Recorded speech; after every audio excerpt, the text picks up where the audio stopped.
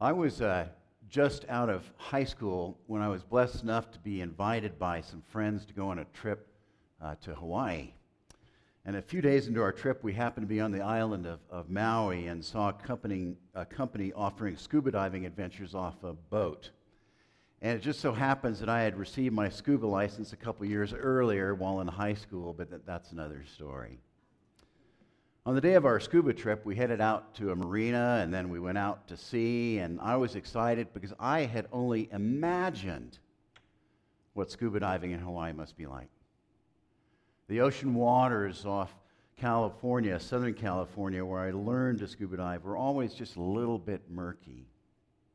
Well, anyway, after arriving at our dive spot, we put our gear on, and soon we were in the water, and I have to say, the image of what I had of diving those waters was so pale in comparison to what I had actually experienced. The underwater scenery and fish just blew my mind. And as we continued to go deeper and deeper into the water, for some reason the theme song from the movie Jaws came to mind. And the film then had just been out for a couple of years, not even quite 2 years. And as we continued to descend, I had an image of what a real shark must look like. And just as I tried to get that image out of my head, there it was, a 10-foot-long shark coming right at me. And the images I had of a shark encounter were nothing like the real deal. And because I panicked, I shot up so fast, up out of the depths of the surface, to the surface, that I was injured, meaning I had to suffer for another month staying in Hawaii because I couldn't fly. Poor me. Well, the point of the story, the images of diving in Hawaii and of what such an underwater adventure in those waters must be like, and of sharks, paled in comparison to the real experiences. But that trip highlights something. I believe that part of what it means to be a human being is to go through life carrying around images in our minds about all kinds of things. And sometimes such images are based on experiences, at other times they come from our imagination. If we're married, we likely had images of what marriage would be about before we got married. The same can be said for having children, growing older, retiring, going off to college, moving away from home, driving for the first time, or even living in a particular place. Yes, images, we all have them. One dictionary defines an image as a picture in our mind or an idea of how someone or something is. An idea or a picture in our mind of how someone or something is. And our images can involve any of our five senses. We can imagine what something tastes or smells like, how it feels to the touch, and what it sounds or even looks like.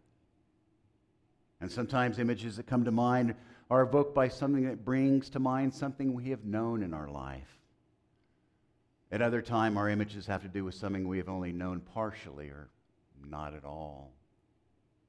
When I hear the call of a dove, an image of my late mom comes to mind.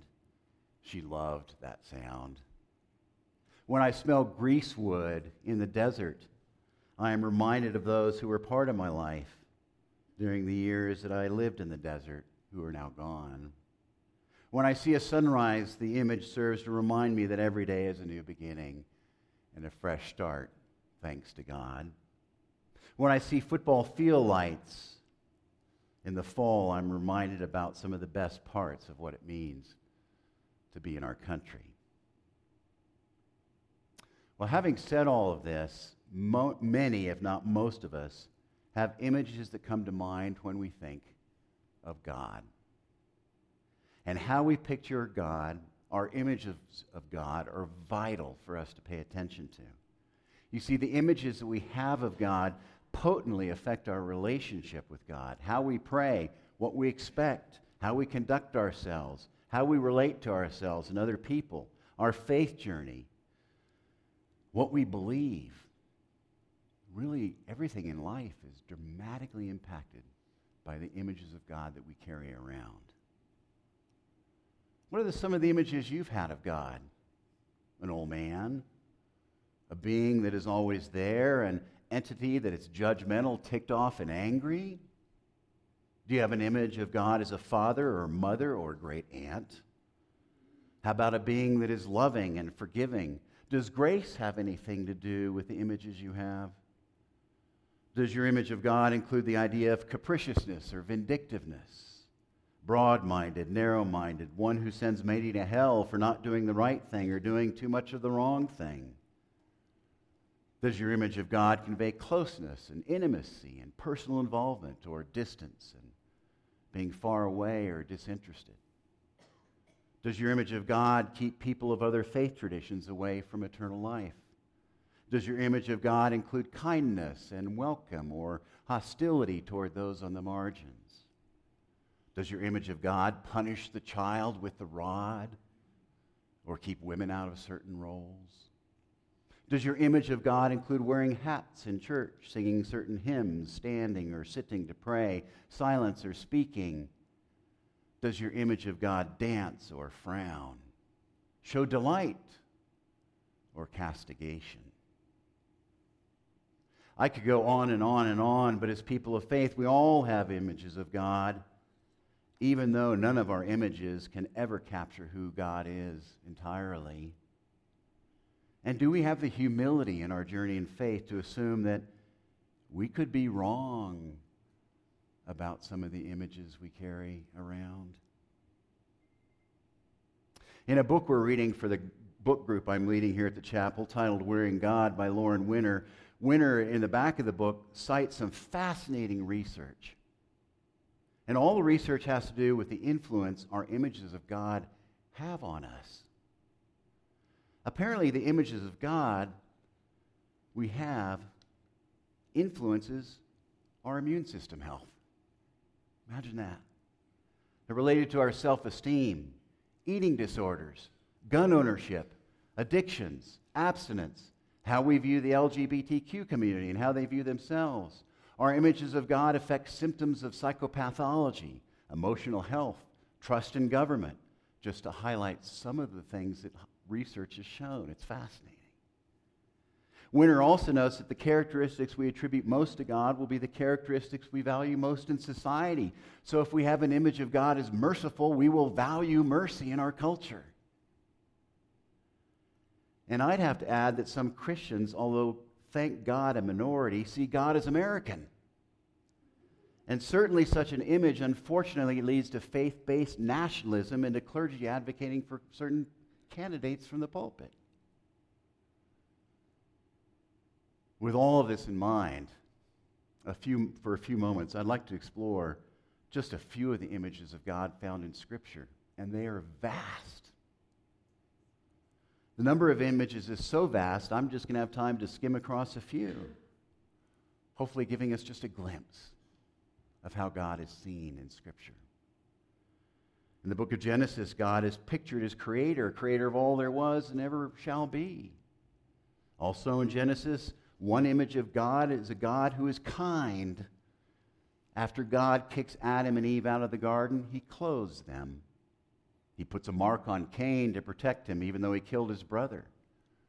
Both acts reflect an image of a kind God. Later in Genesis, God is pictured as a wrestler. And one day, God gets into a tussle with Jacob. Have you ever imagined or had an image of God as one who wrestles with us? And one of our readings today is from the book in the Bible known as the Song of Songs. It never shows up in church, unfortunately. A number of people see the Song of Songs, as stated from one source, as an allegory of the love between God and Israel, the love between Christ and the church, or even the love between God and human beings. Sadly, the Song of Songs is not often read in church, probably because it's both erotic and evocative. And I had to be careful in choosing the verses we read today because there are a lot of body parts referred to in the Song of Songs. In our reading today, the beautiful reading that Jackie read, it's just a sample, but it highlights the image of God as a lover. Have you ever held this biblical image of God? In the book of the prophet Hosea, the image of a jilted lover is used to describe something about God. Hosea's wife Gomer strayed from their marriage, and Hosea, and again this is an allegory, it's a metaphor, Hosea in response to what someone said about his children said, their mother has been unfaithful and has conceived them in disgrace. And the prophet uses this image of a jilted husband to describe God's reaction to the people of Israel. In Matthew's gospel, Jesus gives us an image of God as a mother hen who longs to gather her chicks underneath her wings. From the book of Hosea, we find God imagined and pictured as a lion, a leopard, and even a mother bear.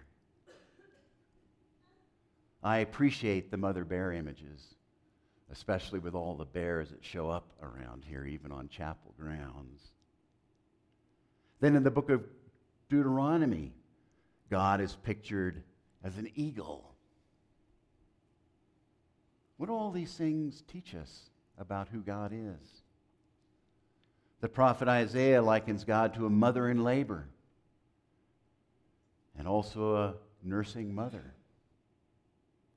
Conversely, back to Genesis, an image of God as destroyer is depicted as God floods the planet.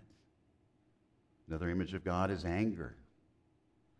Images of God's anger all over the story of the people of Israel and Judah ignoring God, resulting in their exile. Same for when the people complain and gripe when they're in the desert.